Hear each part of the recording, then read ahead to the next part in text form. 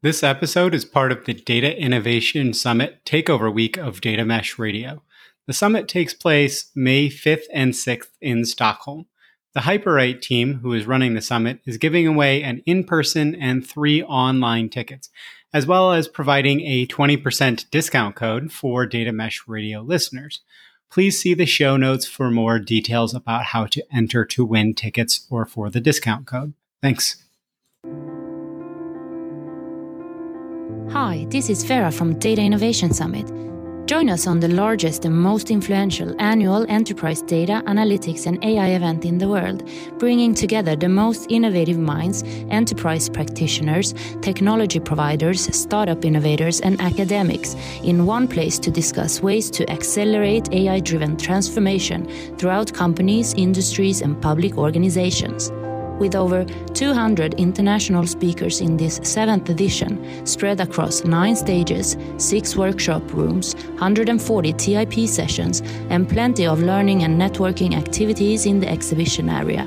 The Data Innovation Summit is the place to be for all professionals and organizations working with utilization of data and AI innovation for enhancing customer experience, improve operational processes, enable future sustainability, reinventing business models, or developing data-driven products and services. May 5th and 6th, all data, analytics, and AI roads lead to Stockholm. See you there! Programming notes for the week of April 17th, 2022. As always, you can get access to the interview episodes early on the Patreon. As of now, there are 12 unreleased episodes up there. You can see the episode release schedule in the show notes, including links to the show notes for future episodes to get a sense of what's coming up. As always with programming notes episodes, the bottom line upfront summaries for the interview episodes will follow after this brief introduction to the week. This week is another Takeover week, this time for the Data Innovation Summit taking place in Stockholm, Sweden, May 5th and 6th. As mentioned, there is a ticket giveaway and a 20% discount code for folks who want to attend either online or in person. You can see more information about that in the show notes, as well as where to actually enter for the free ticket giveaway. We have 3 great interviews with people presenting at the conference too as part of the Takeover week. On Monday, we have episode 60, Managing Organizational Structure in a Traditional Company. Can you have 2 solid lines? This is an interview with Daniel Engberg at Scandinavian Airlines. So Daniel and I chatted about the difficulties of creating cross-functional teams inside a traditional company. And how can we make sure that we hire the right people and grow their careers while getting far more done than the traditional silo by competency model? This is the 2 solid lines. Can you have somebody that's kind of a business line reporting structure as well as a competency manager, so that you can get the best of both worlds? And how might we do that, especially in a traditional company? On Tuesday, it'll be episode 61, Driving Value Through Participating in the Data Economy. This is an interview with Jarkko Moilanen. Jarkko and I discussed his model for thinking about your organization's data economy model, including a few different kind of models that he's got around what are the different layers within a data product, thinking about your kind of maturity model. Are you just creating your data for your own usage? Are you creating it for kind of these closed ecosystems where you might partner together to share some data to serve a specific customer?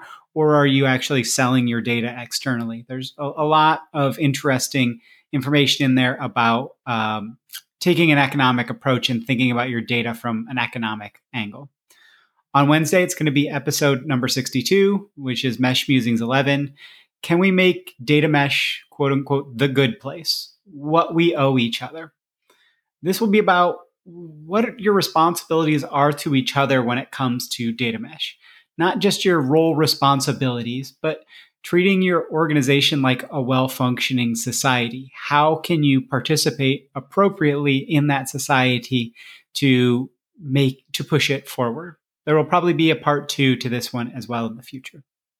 On Friday, it's episode number 63, Driving Domain Maturity Through Empathy, Respect, and Understanding, which is an interview with Henrik Gothberg, who is the chairman of the Data Innovation Summit itself, as well as working through his consulting company at Scania to implement a data mesh there. So I spoke with Henrik about his journey over the last decade, within a domain and maturing that domain, and then also his early work at Scania to implement a data mesh. There's a lot of kind of learnings there about how you can think about which domains to pick for when you're starting out your data mesh journey, and thinking about how you mature those domains and how you create reusable practices and processes so that you're not treating every single domain as if it's an entirely new thing every single time you come in. You've got to find those reusability factors.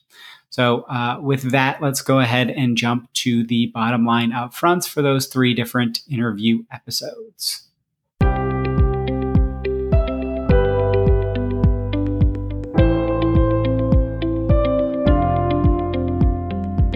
Bottom line up front, what are you going to hear about and learn about in this episode? As part of the Data Innovation Summit Takeover Week, I interviewed Daniel Engberg, head of AI, data, and platform at Scandinavian Airlines. Daniel will be presenting on structuring an enterprise-wide data organization on May 6th in Track M4 at the Data Innovation Summit. While we didn't preempt his talk, we did discuss a lot about organization structure, not just for the data org, but across the entire broader organization. A key point Daniel made right away was that organizational structure should be tailored to accomplishing your goals. So we have to know what those goals are first. What are the capabilities we need to meet those goals? Quote unquote, traditional companies are often locked into their silos that are structured by competence. So data engineering is in one silo, marketing in another, sales in another, and so on. Daniel is interested in figuring out how we can split up the competencies to create cross-functional, cross-competency teams, but not cause chaos to the organization as a whole, that if you tried to split all of them out that way, that would cause that chaos. Daniel gave an example of creating a cross-functional team early in the pandemic, as there were some very big threats to the business. Being an airline when no flights are happening is a scary place. The team was able to move so much more quickly than the way the company had tackled challenges previously, achieving their goals in just a few days instead of what typically might have taken a couple of months. This cross-functional work also created new information sharing connections across the entire company that continue on to this day. What Daniel learned from that experience, he's trying to replicate as best as he can to make it business as usual instead of a one-off. As the head of AI, data, and platforms, he is working to infuse members from his team directly into more projects so they can be part of the teams and decisions instead of handling requests after decisions are made. It also gives his team members the ability to rationalize goals. So there is a better ability to do maybe 80% of what would be requested with only 20% of the work in a month instead of the whole 100% in 6+ months. Where is that value cutoff where it costs more to for every additional bit of value than that value is actually worth? This way they can negotiate instead of just take requests. For Daniel, product owners must start working to gather the competencies they need on their own cross-functional teams. But that can cause issues when those domains actually start to hire when they lack strong knowledge in that competency, such as domains hiring data scientists when they have no idea how to find a good data scientist whose capabilities match their needs and goals. Or do they even want a data scientist instead of a data analyst? Then the career growth aspect gets scary too. Does a product owner need to know how to grow the career of 10 different types of widely varying roles? Or does the person that's embedded into that cross-functional team not really have the career growth aspects of people knowing what they really are supposed to be doing and where's a good career path and trajectory for them. So then they leave. We talked about the challenges of dotted lines versus solid lines between a functional manager and a competency manager. Who do you listen to? Can we have two solid lines for reporting structure? Daniel believes, and I agree, people want managers who understand their day-to-day work. As stated, hiring into domain teams directly is very tough. Competency leads need to ensure the company has the right talent and the right amount of talent, and then work with the domains to place resources into those domains. It was a great point that Daniel made. Per Daniel, there is also the natural resistance to change with changing responsibilities. Employees end up worried. A new way of working always causes some amount of fear and obviously some amount of change and churn and things like that. Daniel and Scandinavian Airlines are currently trying to do this with some of their competencies. One tip Daniel gave for making change a little easier to accept is to very explicitly lay out expectations, heavily communicate, in fact, over communicate and clarify so we can take the fear of change head on. What will it mean for your job security? How are people going to work together? What's really going to change? Be clear how you want it to work so people can adjust to meet the goals, not the implied structure. You say, okay, this is the way it's going to work on paper.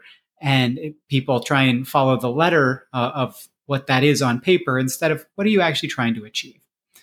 Daniel finished up by talking about how data governance is still a major challenge in traditional organizations.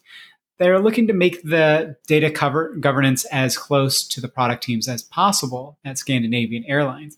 The decisions should be owned by the product teams wherever possible. When turning over those responsibilities to the domains, it is important to give them good decision frameworks and also let them know they have a backstop in a centralized governance team if they need help. So with all that, I think you're really going to get a lot out of this conversation about how to manage your organizational structure and how to think about change within that, especially in a more traditional company.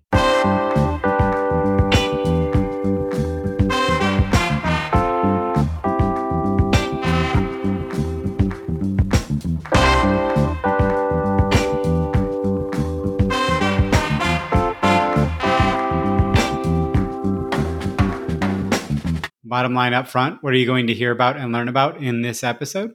As part of the Data Innovation Summit Takeover Week, I interviewed Jarkko Moilanen, a data economist and the country CDO ambassador for Finland. Jarkko will be presenting on data monetization and related data value chain requires both data products and services on May 6th in Track M6 at the Data Innovation Summit.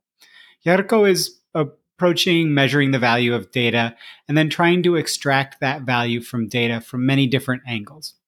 He's thinking about data products, data as a service, data as a product, etc. Per Jarkko, treating data like a product can apply a lot of the learnings from the API revolution. This time around, we can skip a lot of the sharp edges and not cut ourselves nearly as much. APIs are about an interface to value creation. How can we treat data the same way? We discussed the difference between return and return on investment. A data initiative may have a very high return, but if the investment to get that return is very large, it can be a bad initiative. Jarkko coined a new concept on the call, the half-life of data value. To Jarkko, for a large percent of data, the value of that data starts to fall considerably over a relatively short period of time. How can we extract the value when it is most valuable? If the half-life is weeks, days, hours, or even less, how do we set ourselves up to get the most bang for the buck, so to speak? Jarkko is firmly in the camp of intentionality around data. We can't keep betting on this data might have value or collecting data for the sake of collecting it. The data cleansing after the fact is difficult. What was the context at the time? Can you enrich the data further, etc.? And the cost to do so is typically quite high compared to the value. And you keep incurring costs just to keep the data around in storage. If you ascribe to his data half-life theory, the value diminishes quickly. So keeping around so much data you aren't using is just why? Yarko's data economy model has three layers that he adopted from the API model and then adapted specifically for data. The bottom layer is private or internal to the organization only use of data. In Yarko's view, I don't necessarily agree, but I think it's a good framework. This is typically for organizations that don't have the capabilities to productize their data. If they can move toward productizing, it will enable reuse, not just for themselves, but potentially third parties. My disagreement is that there's often data you would not be willing to share as it is too valuable. So being at the bottom layer does not mean you don't have the capability to participate at a higher level. It may be that you have specific reasons not to do, whether that's economic or legal or ethical or anything like that. The middle layer in his three-layer API economy or data economy is to have closed sharing agreements with other organizations, creating data sharing ecosystems, very tightly knit ecosystems. These ecosystems are typically very limited in the number of other organizations involved. They're often also about creating value for a joint purpose, such as two suppliers sharing data specifically to meet a customer need. To participate in the data economy at this layer, you need to productize your data enough to make it generally understandable and relatively easy to use. The top layer is kind of the one most people might think of when they hear, productizing your data and the data economy, which is putting your data out on a public data marketplace. Organizations participating at this layer are packaging data or even manipulation mechanics, such as algorithms for the data for sale to third parties. Yarko also has four key elements that define a data product in his mind, whether that's a data mesh data product or not. So the top layer is the technical data flow layer. Really, how is the data processed, created, stored, all of that kind of infrastructure aspects of it. The business plan layer is the second layer, and that's like plans for the data. Really, what is the business objective of the data product? Why does this data product exist? Third is the legal layer. Like, what are the conditions for using the data? What are people legally allowed to do and how? And then the fourth one is the ethical layer. This is becoming more important in the AI space, but we should think about ethical use in all aspects of data products. Sarita Bax at JPMC talked about this kind of concept in her episode of what are the ethics around using the data? Not just can we do it, but should we? For the business layer specifically, Yarko recommends adopting things working elsewhere. So he has another three-layer approach. And you could look at that as kind of the bottom layer being the legal layer as in the business aspects of what's legally allowed. The middle layer is a machine readable layer, and the top layer must be human readable. Data that is only one of the last two of machine readable and human readable is just not really all that useful in Yarko's mind.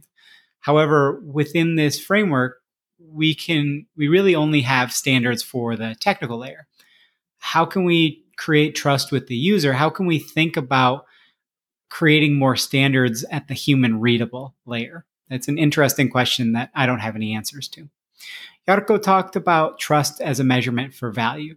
If you can't trust data, its value is significantly less. Kan Chao talked about at Northern Trust, there was a significant amount of post-processing work when they were just doing data services as the data wasn't as trustable or usable.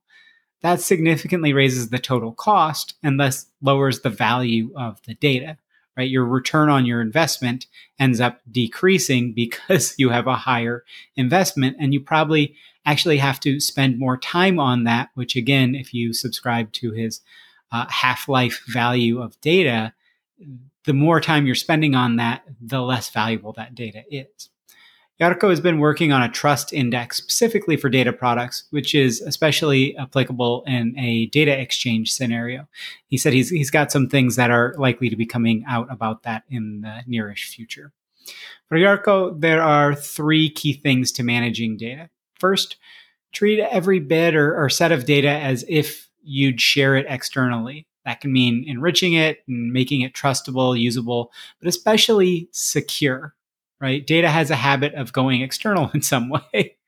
Second, make your data actually usable for your scenario. What level of data literacy do you have within your organization so you know what bar you have to meet? How can you find what he talked about is kind of this core 80% in a 10-80-10 split of 10% of people are just completely data illiterate, 10% of people are your best data people in the world.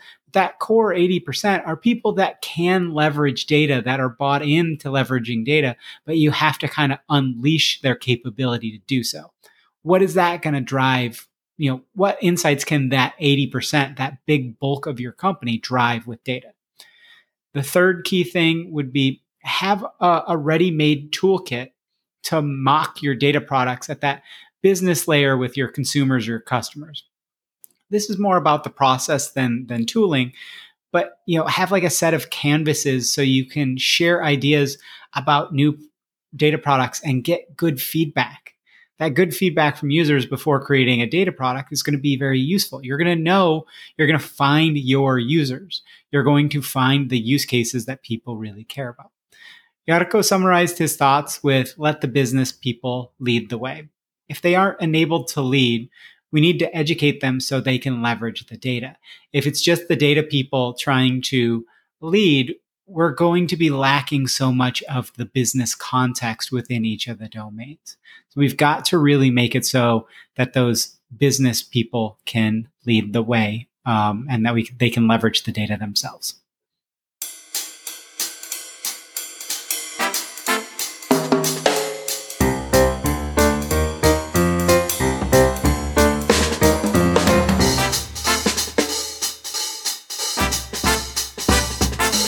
Bottom line up front, what are you going to hear about and learn about in this episode? This is the last of the interviews for the Data Innovation Summit Takeover Week. I interviewed Henrik Gothberg, the founder and CEO of the consulting company DareDux, the co-founder of the Airplane Alliance, and the chairman of the Data Innovation Summit itself. Let's start with some conclusions/advice from Henrik. When working with other departments in data mesh or not, you need to start from respect, empathy, and understanding for people in different roles. You need to understand what those roles do and why they matter and what's challenging about them so that you don't just kind of write off those other people. You need to build those relationships to work together. When you think about maturing a domain or a process in general, a big bang approach very rarely works. You need to think about evolution, not revolution. To find a good pathway to maturity, start with the domains already on the leading edge, trying to get the laggards to catch up instead of focusing on those who see value in maturity is going to lead to tears. Look for the innovators. Much like Sheetal Pratik recommended in episode 24, start with less complicated and high-risk challenges so you can learn and develop the right muscles to do things easier in the future. Kan Chao talked about how they did that a lot at Northern Trust as well. So I think this is becoming a pattern that I'm seeing over and over of don't try to go for something very complicated up front. Focus heavily on reuse, reusable data, yes, but also templates and other easy path type enabling things. Start with an initial domain, but move on to adding a second domain quickly if possible when you're doing data mesh. Templates will help you get to value quickly when you are moving into a new domain. It's okay to skip automating or building out a great solution for certain pieces of your data mesh implementation up front. What will get you in trouble is building half solutions that end up as major pain points. This is the biggest source of unintended tech debt. To succeed in data mesh, you need to get to a place where you have broad reusability. Reusable data, reusable processes, reusable templates, reusable tooling, etc. If your business people don't understand they own the processes and the data, right? focus on that and the data, your data mesh implementation is much more likely to fail. So again, those were some conclusions that I took from what Henrik had given in this episode. Some more background and other color. So Henrik he covered his journey from 2012 to present in most of the first 30 minutes of the interview. From joining a domain so he could add analytics capabilities to that domain, to building out a large data and analytics central team at the same company, to joining a new company in 2019 to help them implement a new data strategy, which has evolved into implementing a data mesh. Henrik joined Vattenfall to build out the data and analytics team inside the sales organization. They had a multi-country domain with different maturity levels across each country. So each country would be a subdomain in a domain-driven design sense. They needed to improve the data and analytics capabilities and operations in all three countries so they could have strong data and analytics capabilities at the country and the broader European level. The team had some technical savvy, but they were struggling with actually getting the data. The data was locked into the source systems. It was difficult to even do basic customer analysis and data science, not to mention anything fancy. So again, this is a story that many people have felt or are commonly hearing about. It's very difficult to get the data out of the source systems. In 2015, Henrik became the business intelligence officer at Vattenfall. That meant taking ownership of the centralized team with lots of core data and analysis responsibilities. A big part of the role was providing costs in very granular ways, so they needed to try to move to a very standardized reporting model for the profit and loss statements. A big change that Henrik saw in that time was in customer maturity. When Henrik first started the BIO role, people were mostly consuming reports. They moved more to consuming data sets and even raw data. As part of that, the overall team often moved from ETL to ELT, which also caused some major headaches, as many have seen with implementing a data lake. So I think there's a lot to learn from kind of that experience as to it's good to go towards the data sets and the more raw data, but ELT can get you into a lot of trouble. All of that background maturing the data and analytics capabilities helped Henrik when he joined Scania, a truck manufacturer in their financial services division. The culture of the company was already very decentralized and modular, which can set up well for data mesh, but that also meant domains were very independent with limited standards or standardization around data enterprise-wide. So it wasn't really in the company culture to think about how does this impact the broader company. There weren't those kind of standardized interfaces for good data interconnection interoperability between the domains. They had a big data lake implementation with a good raw data layer and a semantic layer, but the analytics layer on top of that was lacking. The centralized team was struggling to even manage the raw data layer from a governance perspective. And that centralized team was feeling very increasing strain from issues of trying to manage the data pipelines to get the data into that data lake. Henrik mentioned the necessary evolution process for domains. A big bang approach very rarely works. And Henrik started with the domains in the innovator category as they were the most bought in on the concept of domain maturity. And it was just easier to kind of push them forward rather than try and bring the laggards up to speed. As part of this process, they were able to decommission many large data warehouses. To start, Henrik focused on what was valuable to build for the domain at that micro level, instead of valuable to the greater organization. Again, that kind of starting at what's going to be valuable for the domain instead of let's build out this large implementation, let's build out all of our standards up front, things like that. That way, he could mature that domain much faster And if you get to a place where there are multiple mature domains, those domains are better prepared to work with each other.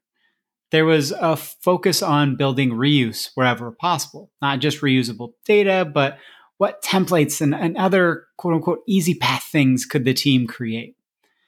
After year one of focusing on creating value kind of at the data product level individually, Henrik and Scania started to focus more on creating value at the overall mesh level. This is where data product interoperability really can come into play, or that mesh experience playing a lot of those things.